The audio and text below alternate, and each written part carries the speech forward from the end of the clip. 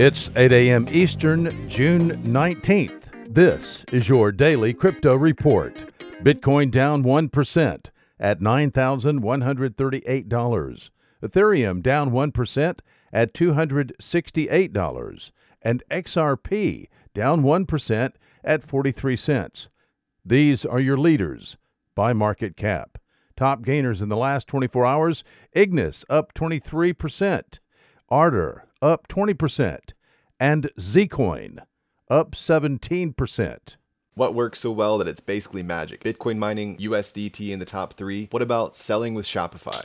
Shopify is the global commerce platform that helps you sell at every stage of your business. From launching your online shop to, did we just hit 1 million orders? Shopify is there to help you grow. From their all-in-one e-commerce platform to their in-person point-of-sale system. Wherever and whatever you're selling, turn browsers into buyers with the internet's best converting checkout, up to 36% better compared to other leading commerce platforms. Sell more with less effort thanks to their new AI solution, Shopify Magic. My favorite thing about Shopify is no matter how much you want to grow, they have the solutions you need to take control and level up your business. Shopify powers 10% of all e-commerce in the US and millions of other entrepreneurs across 175 countries. Plus, Shopify's award-winning help is there to support you every step of the way. Businesses that grow with Shopify. Sign up for a $1 per month trial period at shopify.com/DCR, all lowercase. Go to shopify.com/DCR to grow your business, no matter what stage you're at. Shopify.com/DCR.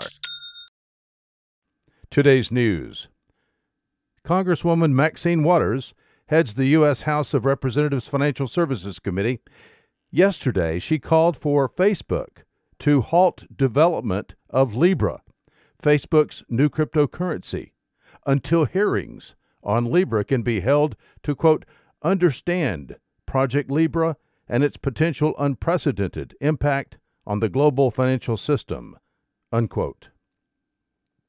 Meanwhile, in the United Kingdom, Mark Carney, governor of the Bank of England, said Facebook's Libra cryptocurrency payments initiative could be subject to, quote, the highest standards, unquote, and that he remains, quote, open-minded, unquote, on the utility of Libra, adding that the Bank of England will scrutinize Libra, quote, very closely, unquote.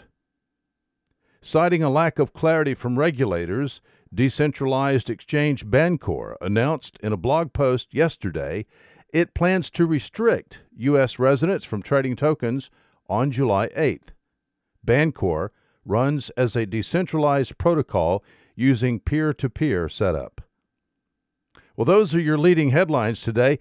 Visit us at dailycryptoreport.io for sources and for links. Find us on social media, add us to your Alexa flash briefing, and listen to us everywhere you podcast under Daily Crypto Report.